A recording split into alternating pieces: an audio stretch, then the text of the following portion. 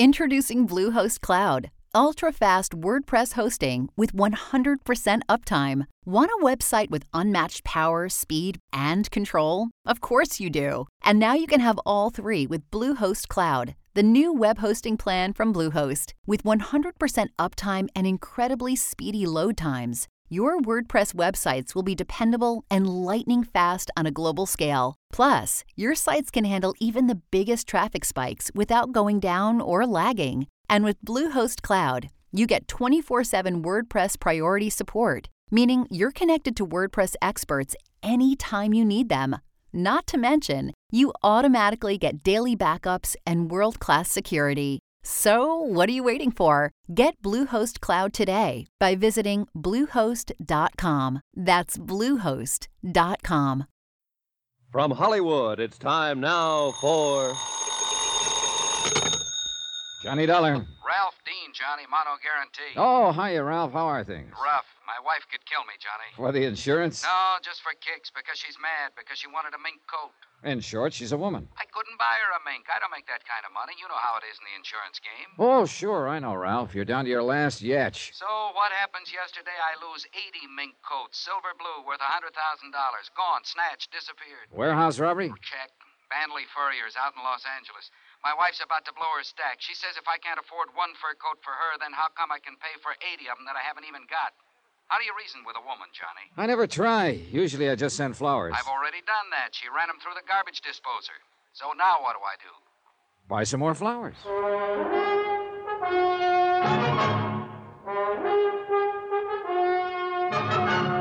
Tonight and every weekday night, Bob Bailey in the transcribed adventures of the man with the action-packed expense account, America's fabulous freelance insurance investigator. Yours truly, Johnny Dollar.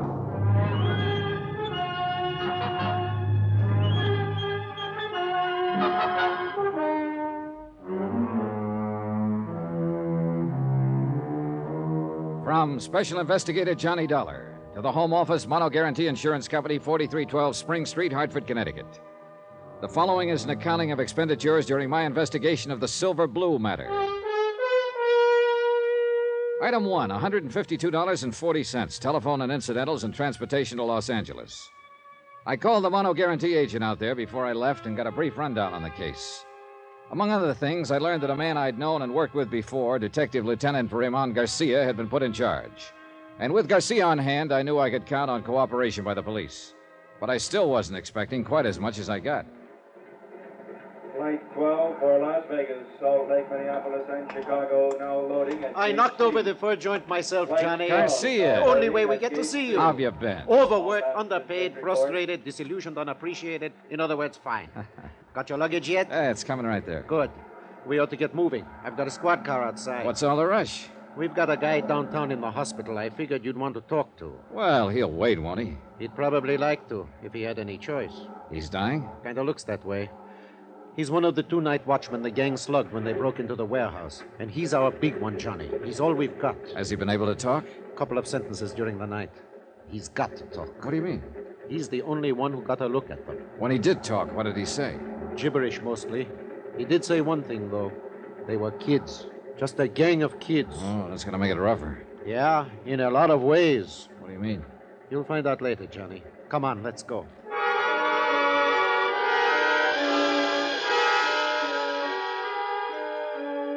We took the freeway into town with the accelerator floorboarded and the siren screaming. Racing against time and against dying. Weaving in and out through the four-wheel madness that Los Angeles calls traffic. And then the other side of the coin. The solemn quiet of hospital corridors. The calm voices of the nurses. And the blank hardness of sterile white walls. We sat there beside a bed and waited for a man to talk or to die. But the slow minutes passed, and he still did neither. So we waited.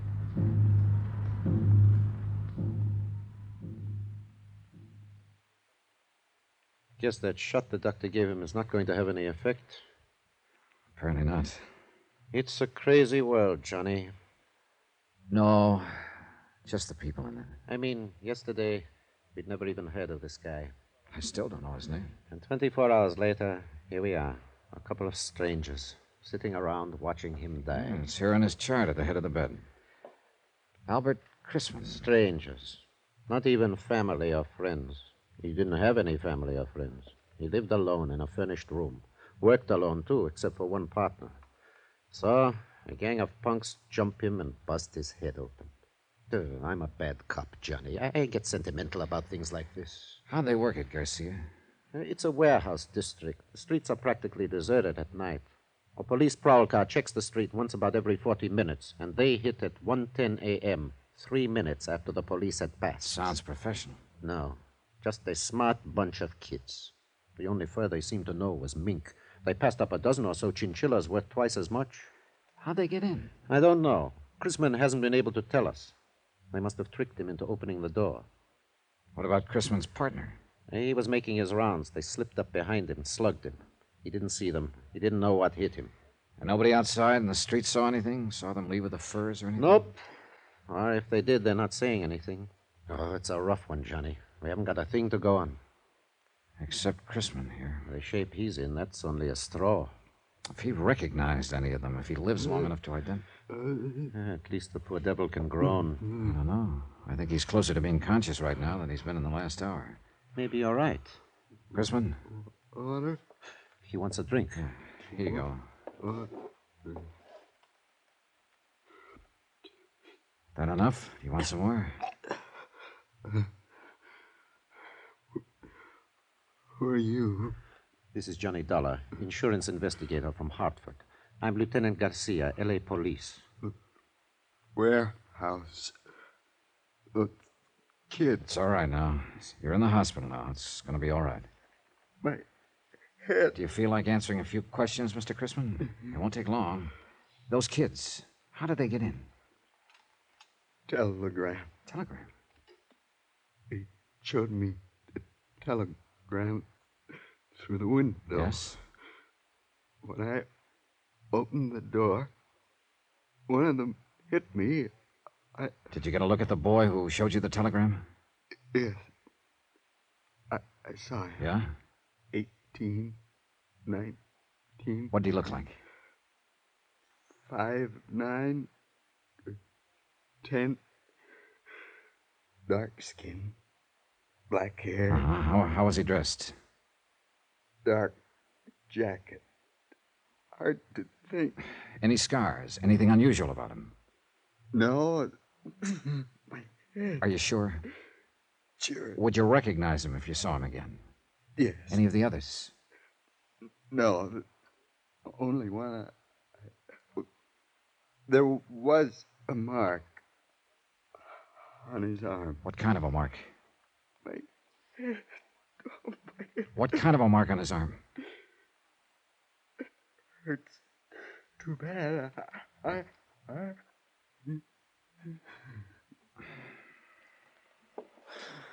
Well, that's that. Yeah, he's passed out again. Well, we got a description. Only one thing wrong with it. What? Right in that area, there are about 50,000 kids who fit it.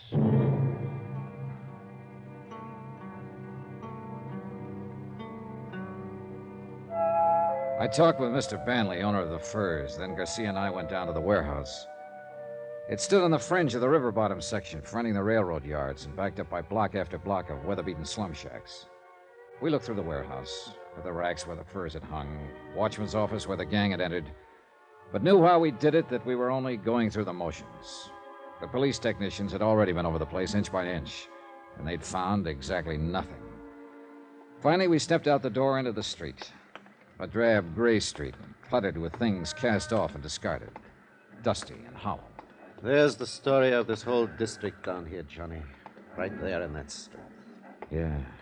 It's a backwash, a service yard. It's something you need but don't like to look at, so you shove it out of sight.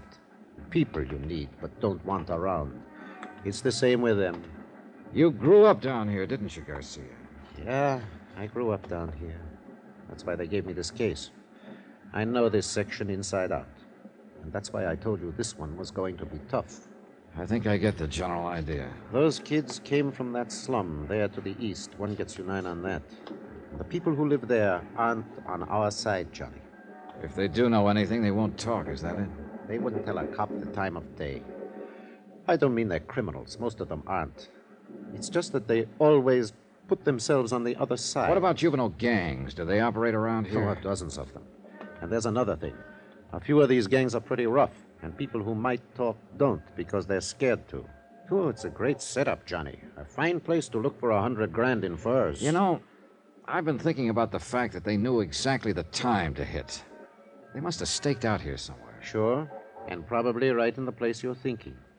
Hey, that lunchroom across the street? No, they had to be inside, or the prowl car would have seen them. That's the only place open at night. Did you shake it down? Like I told you, Johnny, they won't give us the time of day. Uh-huh. What about me having a go at it? Yeah, maybe they wouldn't smell cop on you quite so strong. The owner's name is Red Wellers. He was on that night. See what you can get out of him if you want. I think I will. By the way, Johnny, I know you insurance guys make deals sometimes, no questions asked, just to get the loot back. Sometimes, yeah. Well, before you make any deal on this one, you better remember one thing. Chrisman may die.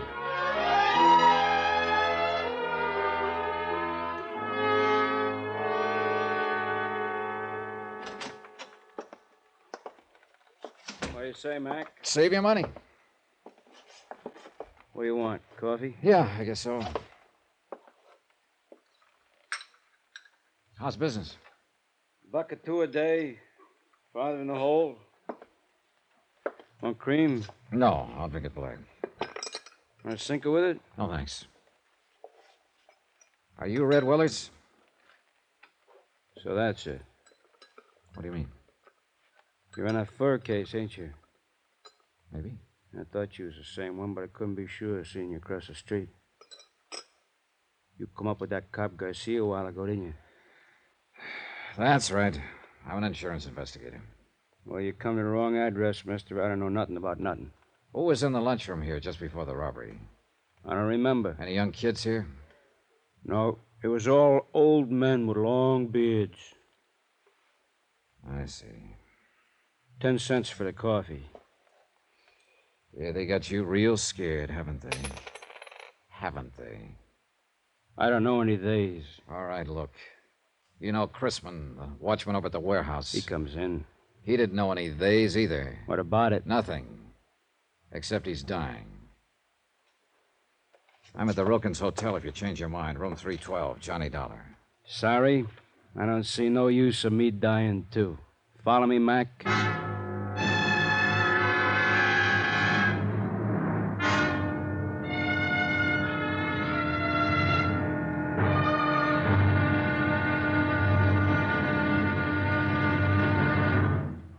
Now, here's our star to tell you about tomorrow's intriguing episode of this week's story. Tomorrow, fear stalks the streets, closing the mouths of a sullen and suspicious people, terrifying a lonely girl, and bringing death in a dusty alley.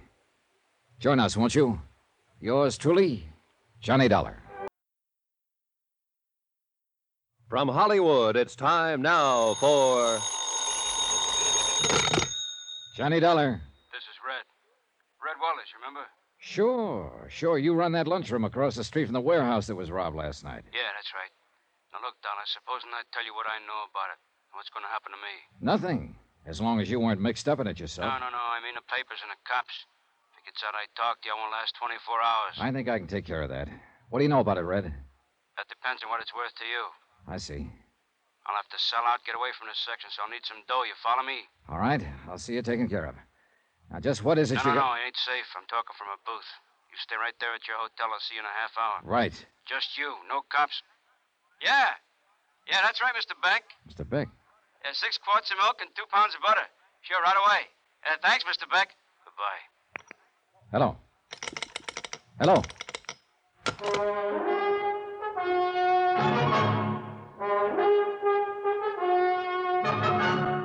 Tonight and every weekday night, Bob Bailey in the transcribed adventures of the man with the action-packed expense account, America's fabulous freelance insurance investigator. Yours truly, Johnny Dollar.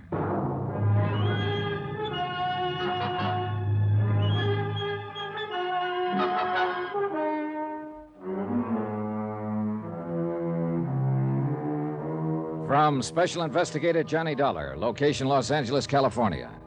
To the Home Office, Mono Guarantee Insurance Company, Hartford, Connecticut. Assignment, the Silver Blue matter. Expense account continued. Item 4, 20 cents. A phone call to my friend Lieutenant Garcia of the L.A. Police and a call to Queen of the Angels Hospital. Albert Chrisman, the night watchman who was slugged by the gang of teenage hoodlums during the warehouse robbery, was still unconscious. And Chrisman, unless Red Weller was ready to talk now, was the only lead I had toward finding $100,000 worth of silver blue mink coats. I waited 2 hours and a half for Red Weller, but he didn't show.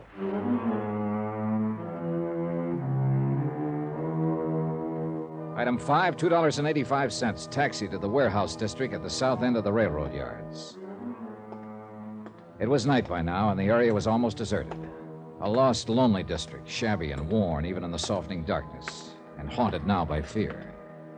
The only lights in the block were those shining from the windows of the warehouse office and from Weller's lunchroom across the street. Good evening. Hello. What would you like, sir? Cup of coffee, I guess. Oh, you're lucky. I just made some fresh. Good. Would you like some cream? No, thanks. No, that'll be fine. Is it foggy out? Yeah, a little. Not bad, though. Hey, this coffee's all right. You're a good cook. Thanks. The boss always has me make it when I'm here. He says I do it better than he does. I'll bet you do. Is the boss around, by the way? No, he called me and said he had to go out. That's why I'm working. I'm on in the daytime mostly. Do you have any idea where he might be? No, he had to go somewhere, I guess. What'd you want to see him about? He wanted to see me. Do you know where he lives? Well, he's got an apartment over on Marina. It's about 8 blocks from here. Think he'd be there? No, he wasn't going home. He was going out somewhere. He acted kind of strange. I don't know what he was going to do. May I ask just what business you're in? Insurance. Oh. I'm a special investigator. What do you mean? I'm working for the company that insured those furs. Oh.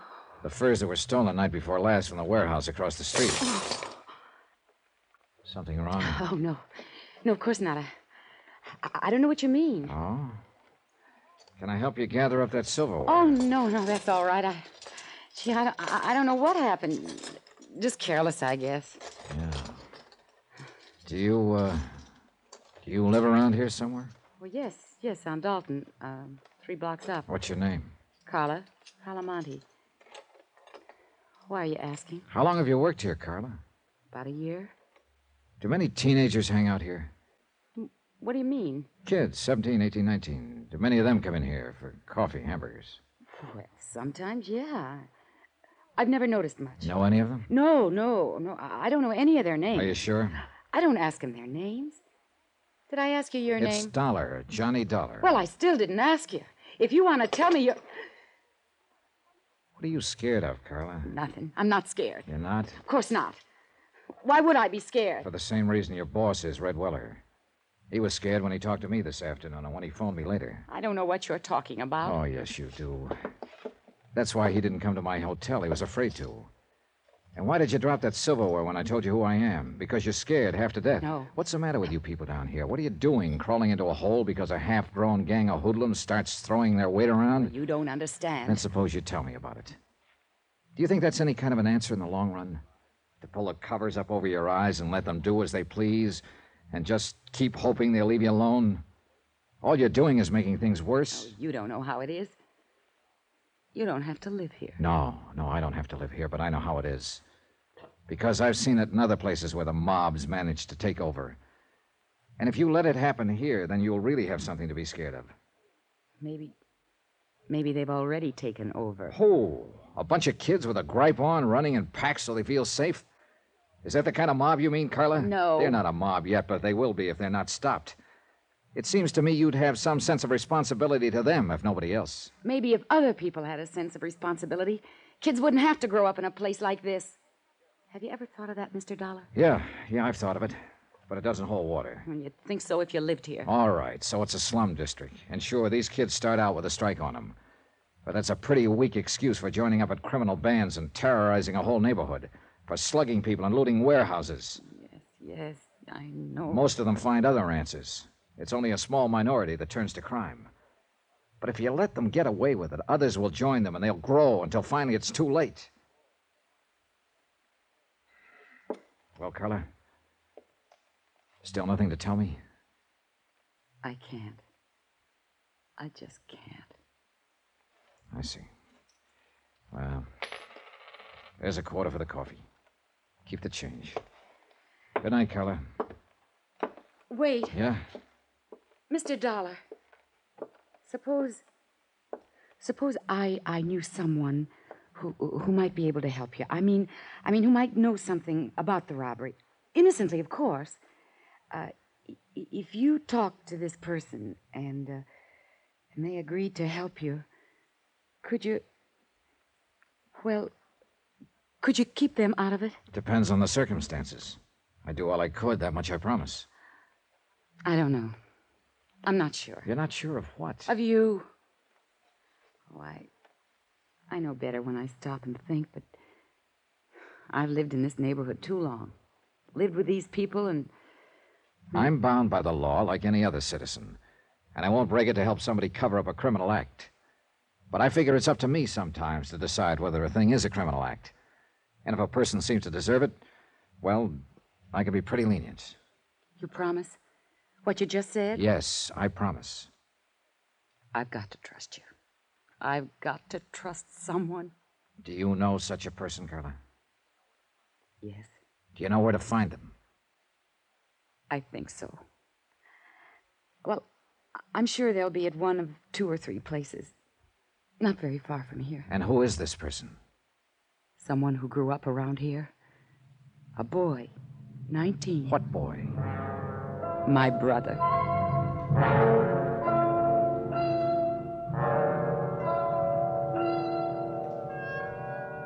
Expense account item 7, $2.70, taxi. We went first to Carla's apartment where she lived with her brother, but there was no one there. Then we checked out a drive-in a few blocks away, a teenage hangout. No luck. Finally, we tried a pool hall down south of the yards, just off Alameda Street. It was our last hope. I know he comes here. It's not a good place for him, but a lot of the other kids do, too. And he wants to belong. Yeah, sure. Everybody does, in one way or another. Oh, gosh, it'd have been different if our folks had lived, but our boy just won't take orders from his sister. Yeah, I know. Go ahead. Thanks. Let's see. Well, if he's not here, then I just don't know where he... Oh, wait. There he is. Down near the corner. The one with the dark curly hair. All right, come on. Take it easy. Just tell him I'm a friend of yours and you want to talk to him. We'll get him off to one side. Well, whatever you say. Eddie! Yeah? Well, what are you doing here, Carla? Eddie, this is Mr. Dollar, a friend of mine. I wonder if we could talk to you for a moment. What about? Well, you know better than to come in a joint like this. But I want to talk to you, Eddie. You can talk to me at home. Now, go on, get her out of here, will you, mister? It might be a good idea if you listen to her first. I thought it was her that wanted to talk to me. Go on, get her out of here. All right, if you'll go with us. What for? I like it here. It's a nice place. Yeah? At least it's better than San Quentin. What are you talking about? A warehouse robbery, $100,000 worth of furs. I understand you may know something about it. Innocently, of course. I thought you said this guy was a friend of yours. Well, that's right, Eddie. He's just... Who is he? He's an insurance investigator. Oh, so that's the pitch. He's promised to help, Eddie. If you'll tell him whatever you know, he'll protect Knock you. Knock it off, Carla. Now, look, mister. I don't know nothing about nothing. I never even heard of no fur robbery. So take her with you and get out of here. This may be your last chance to get off before the boat sinks, Eddie. You're not leaving, huh? All right, then I'll leave. Eddie! Let him go. We can't force him to talk. I don't know, Mr. Dollar. I don't understand him. I do.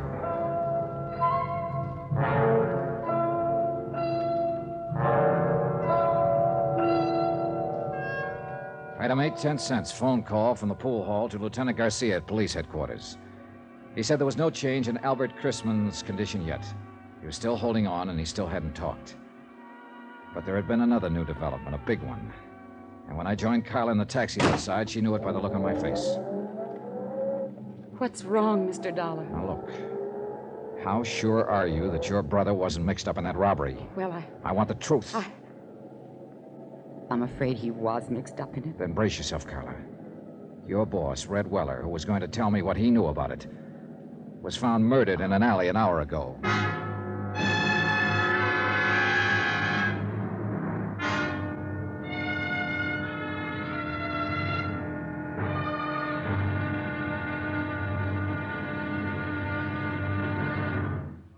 Now, here's our star to tell you about tomorrow's intriguing episode of this week's story. Tomorrow, a lonely, broken-hearted girl, a blood-stained shirt, and a fight with a cornered rat.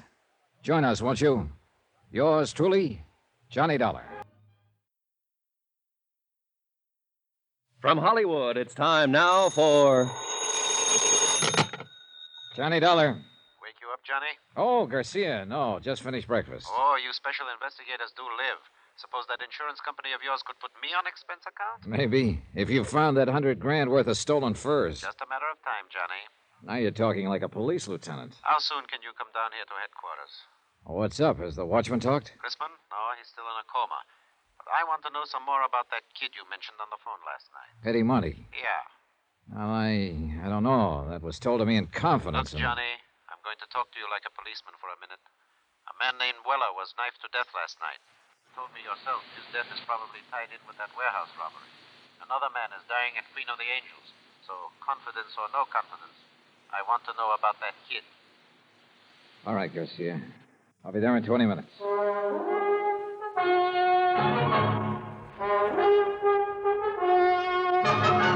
Tonight and every weekday night, Bob Bailey in the transcribed adventures of the man with the action-packed expense account, America's fabulous freelance insurance investigator. Yours truly, Johnny Dollar.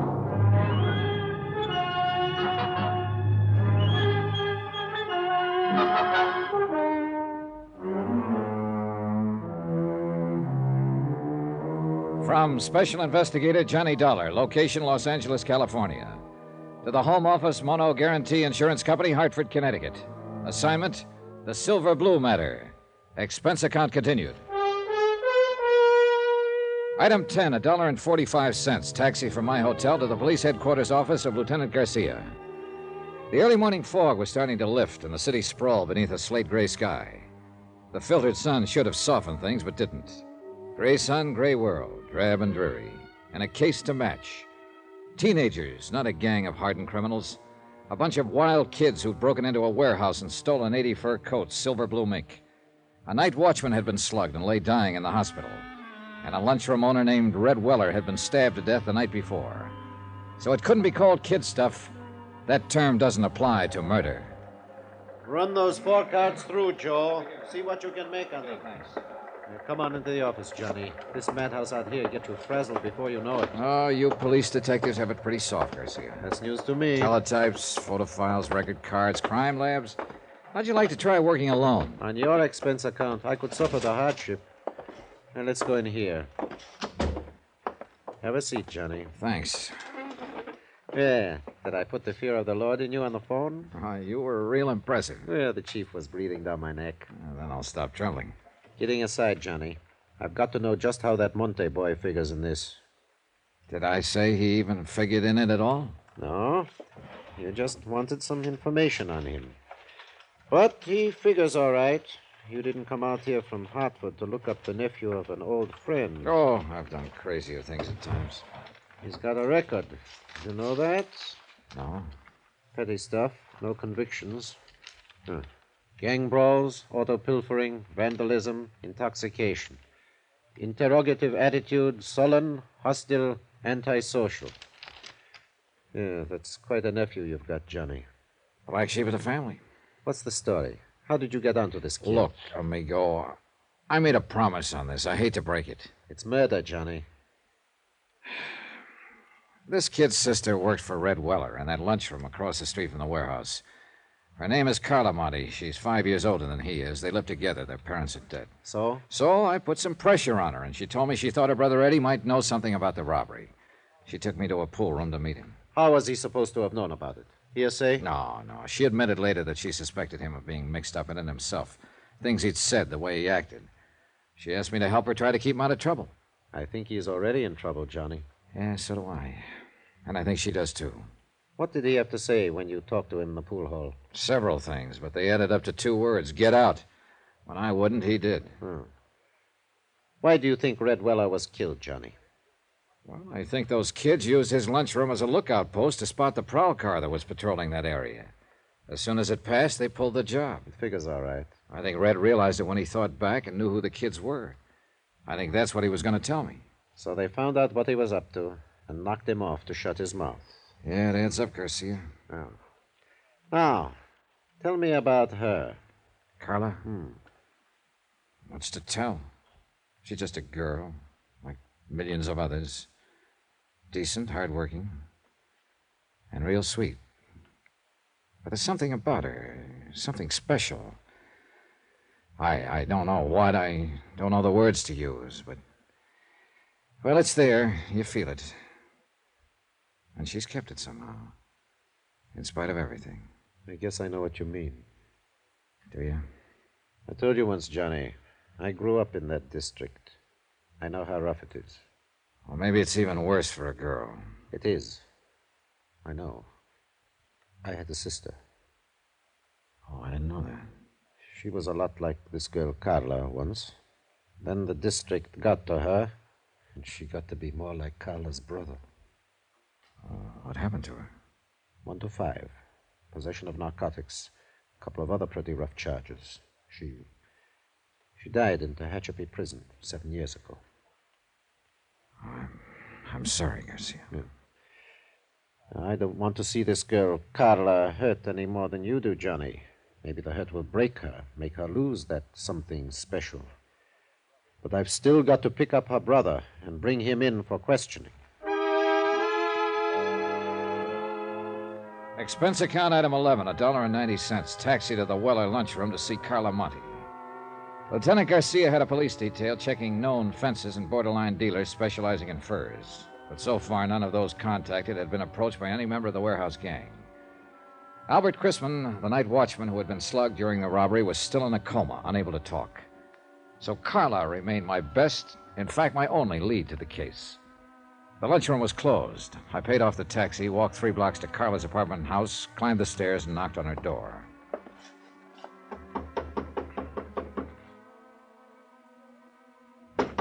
Yes? Who is it? Johnny Dollar, I'd like to talk to you. Oh, all right. Just a moment.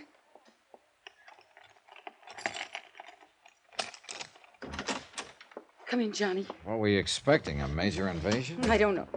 I don't know what I'm expecting. Easy, Carla, easy. It's not the end of the world. Eddie didn't come home last night. Oh? I tried, Johnny. I tried to be a mother and father both to him. What did I do wrong? Well, that's the kind of question that doesn't always have an answer.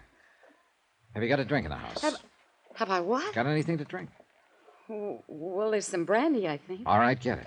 Well, I don't know if it's a good brand or It not. doesn't matter. Bring 2 glasses. Pour out a couple of stiff ones. No, I don't Go really ahead and pour them, 2 of them. All right. Is this a snapshot of Eddie when he was younger? Yeah. He was in junior high school then. It was taken at summer camp when he won a medal for swimming. And that was the only year I could afford to send him. Here you are, John. Thanks. All right, here's a go. Oh, I don't think Now drink it, all of it. All right. Good. You needed that. Where do you think he is, Johnny?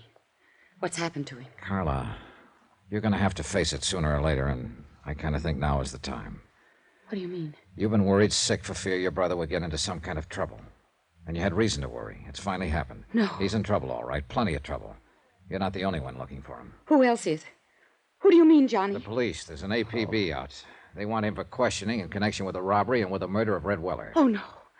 Eddie wouldn't kill anyone. Maybe not, but somebody did. Some member of the gang that robbed the warehouse. And it looks very much as if Eddie is a member. Yes. I suppose he is. Now, look, Carla.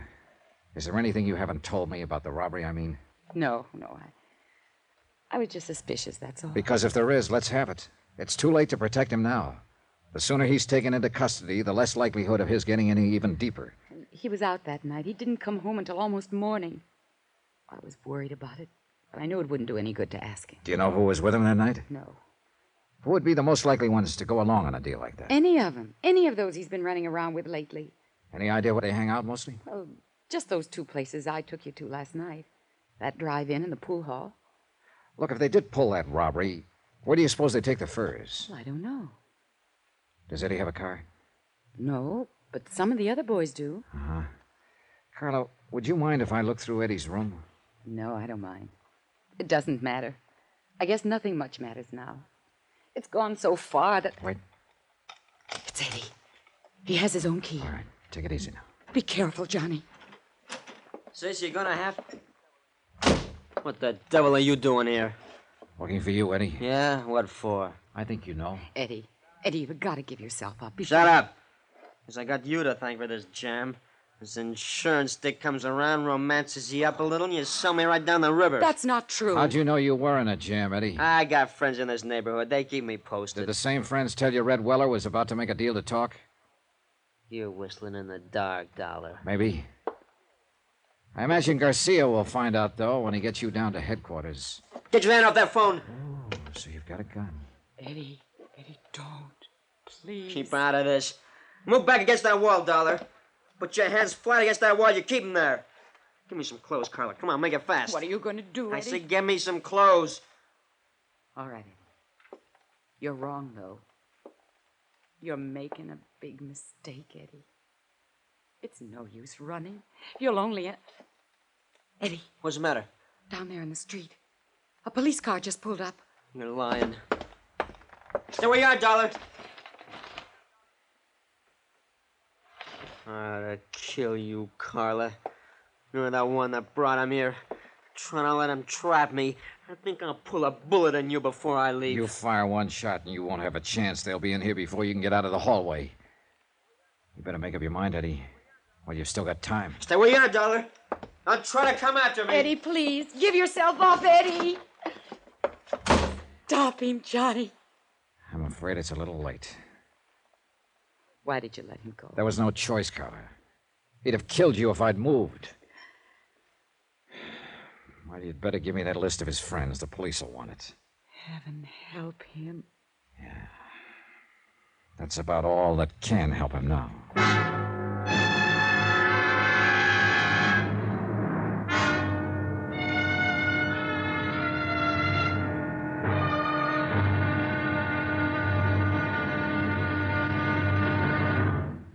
Now, here's our star to tell you about tomorrow's intriguing episode of this week's story. Tomorrow, a police net tightens and traps a frightened rat.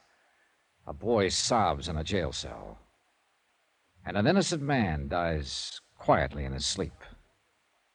Join us, won't you? Yours truly, Johnny Dollar.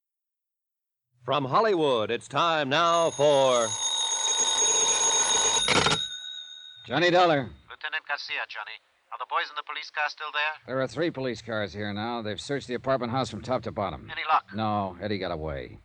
I didn't dare make a move to stop him. He was going to shoot his sister. Well, we'll get him, Johnny. Don't worry about it. I don't intend to. My job now is to locate $100,000 worth of stolen furs, not to go after Eddie Monty. It's the same job, isn't it? Probably. Did you see that list of his friends Carla gave me? I just put out an APB to bring them in. Good. They weren't all in on that warehouse robbery, but some of them were. If they were, we'll take them. We've got an interrogation room down here to sort the sheep from the goats. Yeah, I know. But first you got to catch your goats.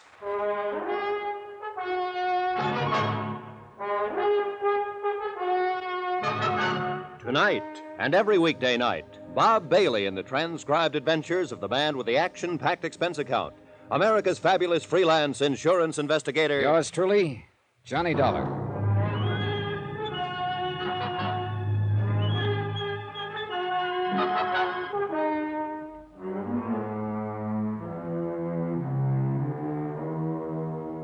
From Special Investigator Johnny Dollar, location Los Angeles, California. To the Home Office, Mono Guarantee Insurance Company, Hartford, Connecticut. Assignment, the Silver Blue matter. Expense account continued.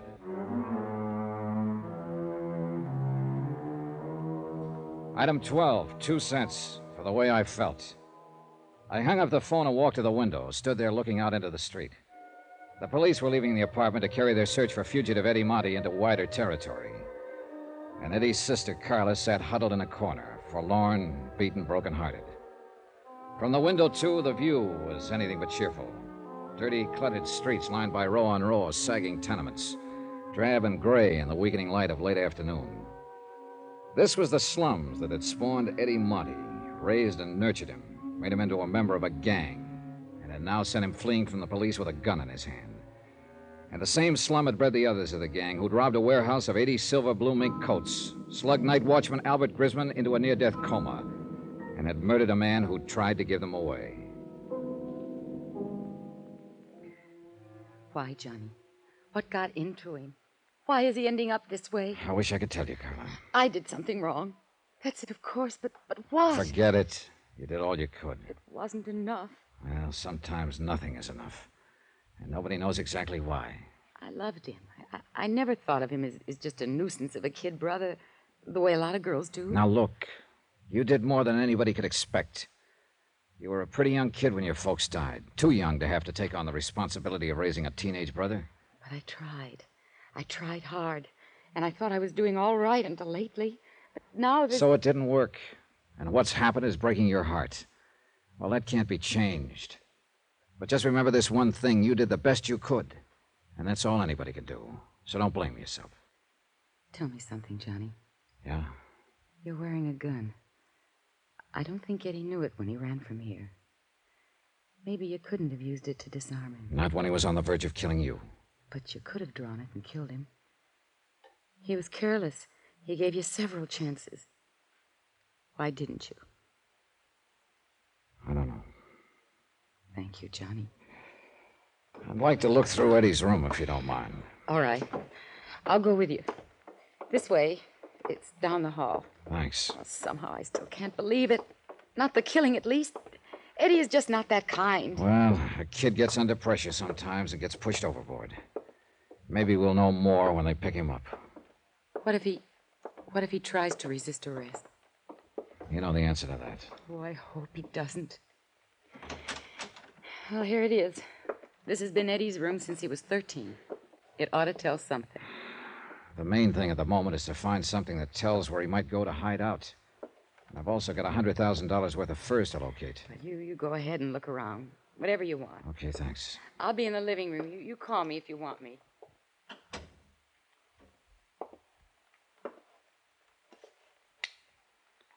For the sake of company, I switched on a beat-up record player in the corner. And I looked at 6 years of a boy's life, accumulated in one room. Comic books, hot rod magazines, school mementos, knickknacks, photographs. Junk mostly, to anybody but the owner. I went through all of it, then through the drawers and chests and through his clothes. Nothing. I looked over the photographs stuck in the mirror, tacked on the wall. Some of the names on the boys' pictures were the same as those on the list Carla had given to the police. There were a few pictures of girls and a lot of pictures of hot rods. I picked up an envelope of loose photographs lying on the dresser. They were views of a second-hand panel truck, and in all of the pictures, Eddie was standing beside the truck with obvious pride of ownership. One of the views showed the front license plate. I turned the envelope over. The film had been developed less than 2 weeks before. I called Carla back into the room and asked her about it.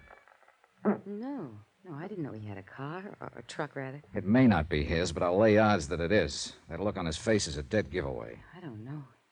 He sure kept it a secret. He never brought it here once. Do you recognize the background in those pictures? No, I don't. It looks like a storage yard or an industrial place of some kind, doesn't it? Yeah, I'd call it that. Do you mind if I take these with me? Of course not.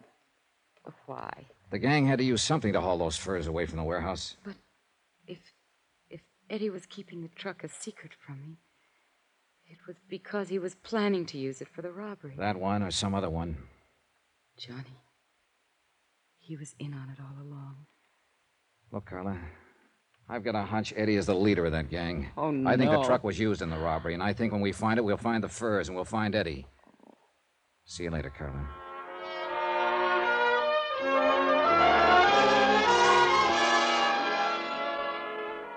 Expense account item 13, $1.85. Taxi fare from Carla's apartment to the police headquarters office of Lieutenant Garcia. Come in.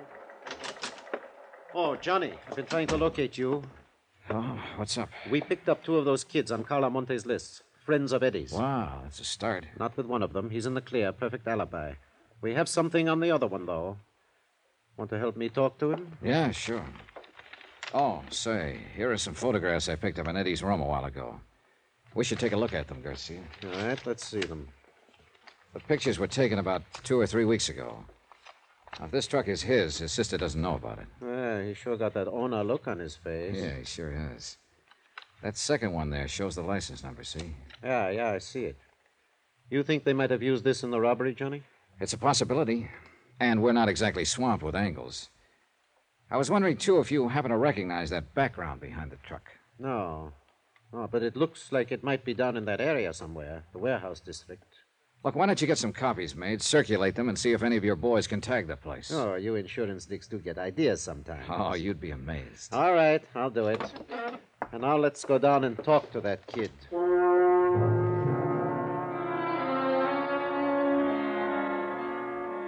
Interrogation room 519 was on the 5th floor. Bare walls painted gray, a businesslike room without a doorman or compromise. Furnished only with the necessary table, chairs, and lights. We stopped in the anteroom and looked in through the one-way glass window. The boy waited alone at the interrogation table, trying to put up a tough, defiant front, but failing by the tremble of a lip and the occasional flick of his eyes. Well, let's go in, get it over with. The kid stiffened when he heard the door open, but he didn't turn around. He just sat there at the table, braced and waiting. You can take that chair at the side, Johnny. Okay, thanks. What's your name? You already know it. I said, what's your name? Mario Santorres. That your right name? Yeah. Where do you live? Roxman Place, my aunt. Ever been arrested before, Mario? No. You've got kind of a bad memory, haven't you? Why? September of last year. Arrest made by Officer C.J. Barton. Charge, possession of stolen articles. Hubcap, 2 autoradios, 1 camera. I wasn't convicted. I asked if you'd ever been arrested, not convicted. It was a frame-up. I didn't have any evidence. No, apparently not. Witnesses for the prosecution refused to testify. Case dismissed. Here, what are you going to claim this time, Mario? Another frame-up? I don't know why you brought me in here. I don't know anything about anything. That bad memory again, huh? I just don't know what you're talking about. It's lucky for us that Eddie Monty had such a good memory, isn't Yes. What about Eddie? Huh? What do you mean? Is he a friend of yours? I know him. it? He's got a fine memory, that boy. Too bad you can't remember things the way he does. What are you talking about? Oh, that's true, all right. Eddie remembers everything that happened. What he did, what Mario did. I don't know what you mean. Well, that's because of your bad memory, Mario. Why, Eddie remembers the name of every boy who was in on that job and just what each one of them did. What job? That warehouse robbery. Have you forgotten about that? I don't know anything about any robbery. Well, there's been a lot of talk. At least you've heard about it, haven't you? I don't know anything about it. Maybe you've just forgotten. I don't know what you're talking about.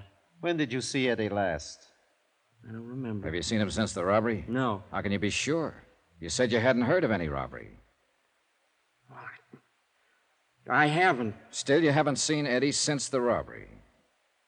Well, Come on, Mario. Tell us about it. I guess maybe I did hear about it. So? Well, why shouldn't I hear? It was in the papers. Everybody's been talking about it, so what if I did hear? That don't prove anything. But you said you hadn't heard. So I forgot. Guy can forget something, can't he? Yeah. If he's got a bad memory, he can. Mario's got a real bad memory, Johnny. Not Eddie, though. He remembers how you guys loaded those furs into his truck. How you waited across the street in Red Weller's until the prowl car passed. How you slugged the night watchman, Albert Christmas. That's a lie. How do you know it is, Mario? You don't even remember it. Eddie does, though. He even remembers the next night. When you stabbed Red Weller to death to keep him from coming to me. No. No, I didn't do that. Of course you did. You don't think Eddie would lie, do you? It's not true. Makes sense to us. Is Eddie here? You pick him up? How would we know what he remembers unless we picked him up? Now, how do you think we got your name? Out of the telephone book? It's not true what Eddie says. Well, if you've got anything to say, we'll listen to it. But I don't think it's necessary, do you, Johnny? No, I think Eddie remembers everything. Let's get out of here. Yeah. He's lying! You listen to me. I'll tell you the truth. I'll get a stenographer.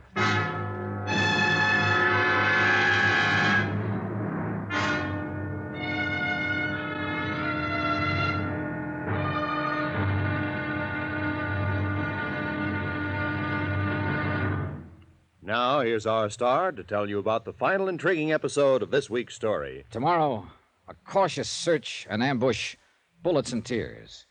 And the end is violence. Join us, won't you? Yours truly, Johnny Dollar. From Hollywood, it's time now for... Johnny Dollar speaking, Lieutenant Garcia's office. Johnny, you're the one I was trying to reach. This is Carla Monte. Oh, I was going to phone you later. What's happening? Have they found Eddie yet? Not yet, but the police picked up one of his friends, Mario Santorres. Oh, Mario, I know him. Well, he's been to the apartment lots of times. Was he in on the robbery? Yes, he just made a statement admitting it. And what did he say about my brother? He says Eddie is the one who planned the whole thing. He must be lying. No, Garcia and I are pretty sure he's telling the truth. I'm sorry, Carla. I'm coming down to headquarters, Johnny. There's no use. There's nothing you can do here. But at least I can be there when they bring him in or whatever happens. It won't help. You're better off at home. Now, No, please. Johnny. I raised him. Some of the fault must be mine. I can't desert him. I'm going to be there if he needs me. Okay, Carla.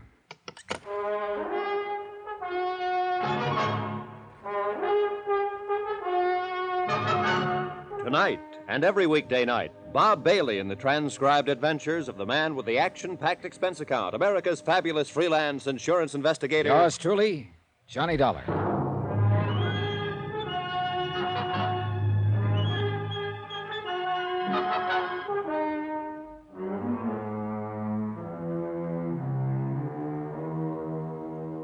From Special Investigator Johnny Dollar, location Los Angeles, California, to the Home Office Moto Guarantee Insurance Company, Hartford, Connecticut. Assignment, the Silver Blue Matter. Expense account, final page. $100,000 worth of fur coats, silver blue mink, stolen in a warehouse robbery and still missing. A night watchman slugged during the robbery by one of the teenage gang, still lying in a coma, unable to speak. And Red Weller, a man who'd tried to speak, lay in the county morgue, stabbed to death in a dark alley.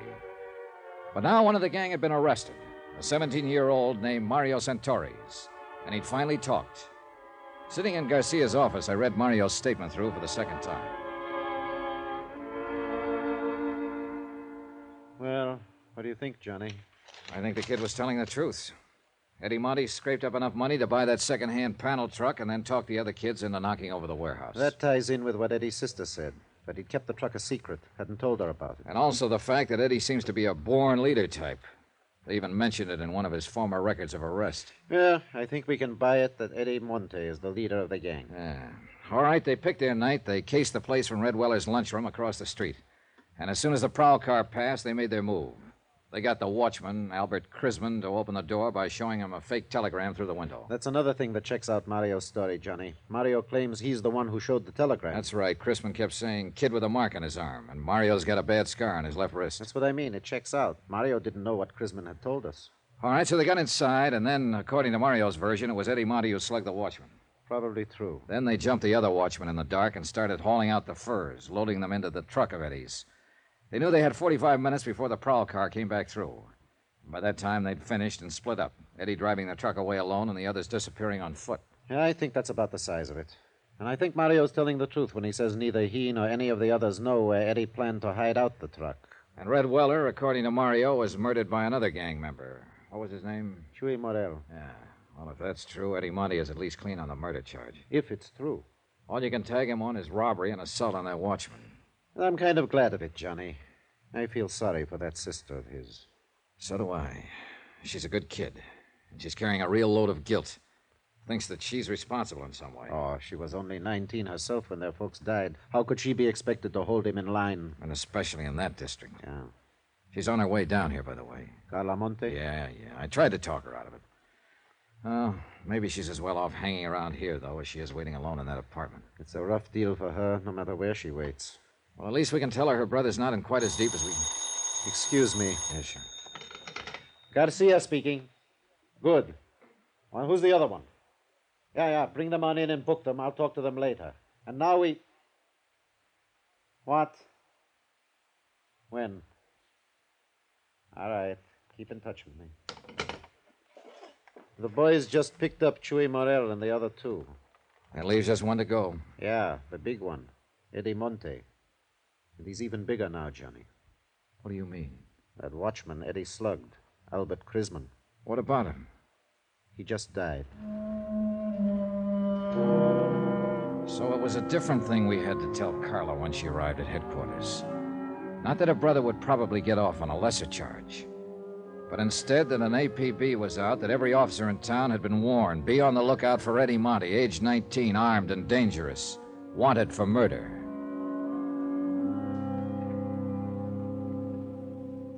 Expense account item 15, $12.50, rent on a hired car. One of Garcia's boys was certain that the background appearing in the photograph of Eddie's truck was somewhere in his district, but he couldn't tag the exact spot. So I decided to cruise that area street by street. Carla Monte, Eddie's sister, went along with me.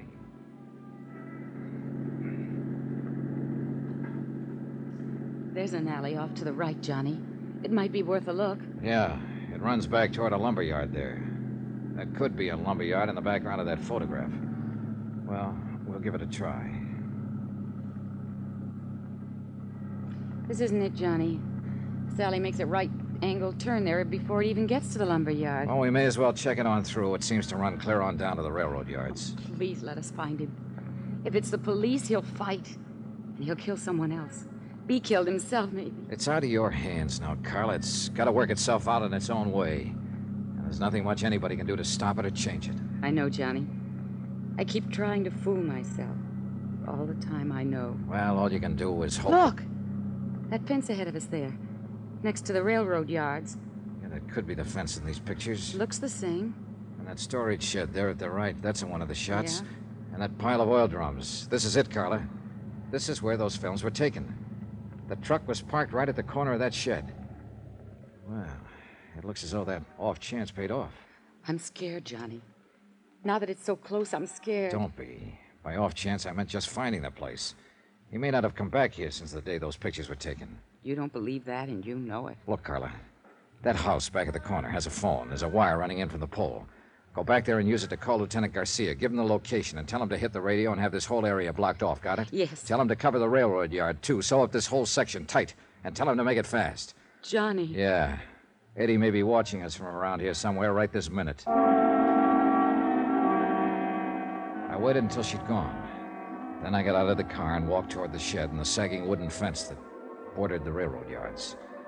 It was nearly dark now. The high floodlights had been turned on above the crisscross network of gleaming steel tracks. Shadows play tricks at such a time of evening, and I got sudden movements now and then from the corner of my eyes, but, well, yet nothing really moved. And the only sound was the sound of my own footsteps. I stopped several times and stood watching and listening, but nothing moved. There was only silence. I reached the door of the long wooden shed and found it padlocked. But looking in through a broken window, I could see the lock didn't matter. The shed was empty and long abandoned. Between it and the fence was a drive leading toward the rear. And behind the shed, in a loading area, I found Eddie's truck. And in the back of it was $100,000 worth of furs. All right, Dollar. Get your hands up. Eddie, you're in a rut. That's the first thing you said to me the last time we met. I ought to killed you there in that apartment. Isn't one killing enough? I don't suppose you know it, but Albert Krisman died this afternoon. I know. I got a radio in the truck there. That's where you've been hiding out all the time? Look, if I wanted to answer questions, I'd go turn myself in. You may be better off in the long run if you do. Now, get... You here alone? No, your sister's with me. Oh, for the love... What does she want to do? Watch me get it? Why don't you give me that gun, Eddie? It's only a matter of time. You know that. You don't have a chance. Oh, I figure I got a pretty good chance right here in my hand. Chance at what? To break Carla's heart? Smash her into the dirt, kill her, maybe? Shut up. What more do you want to do to her before you're through? I'm not planning to be through. Oh, that's great.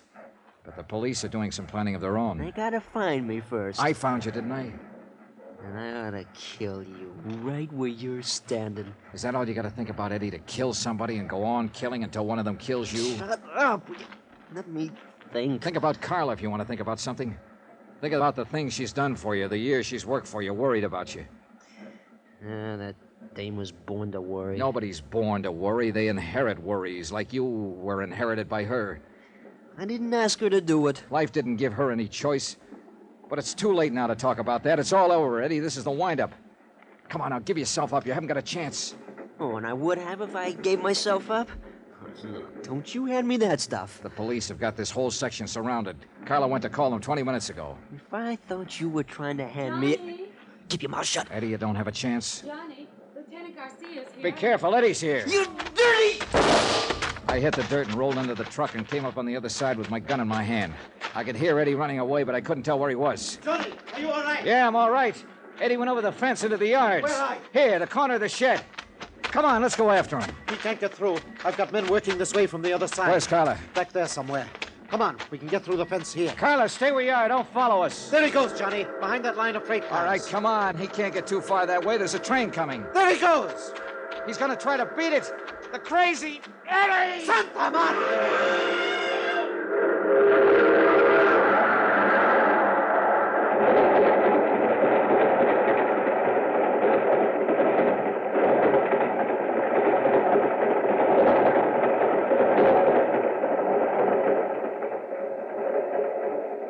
I don't know, Johnny. There must be better ways to die.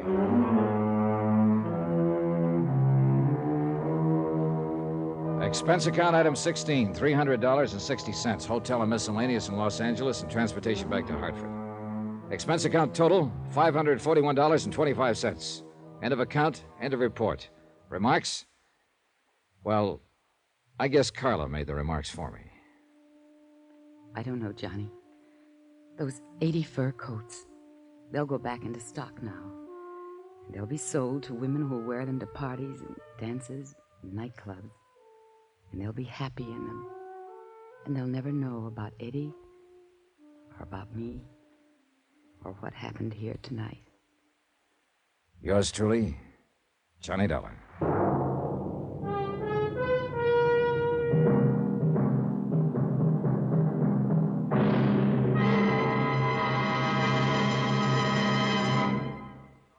Now, here's our star to tell you about next week's intriguing story. Next week, The Matter of the Medium, Well Done.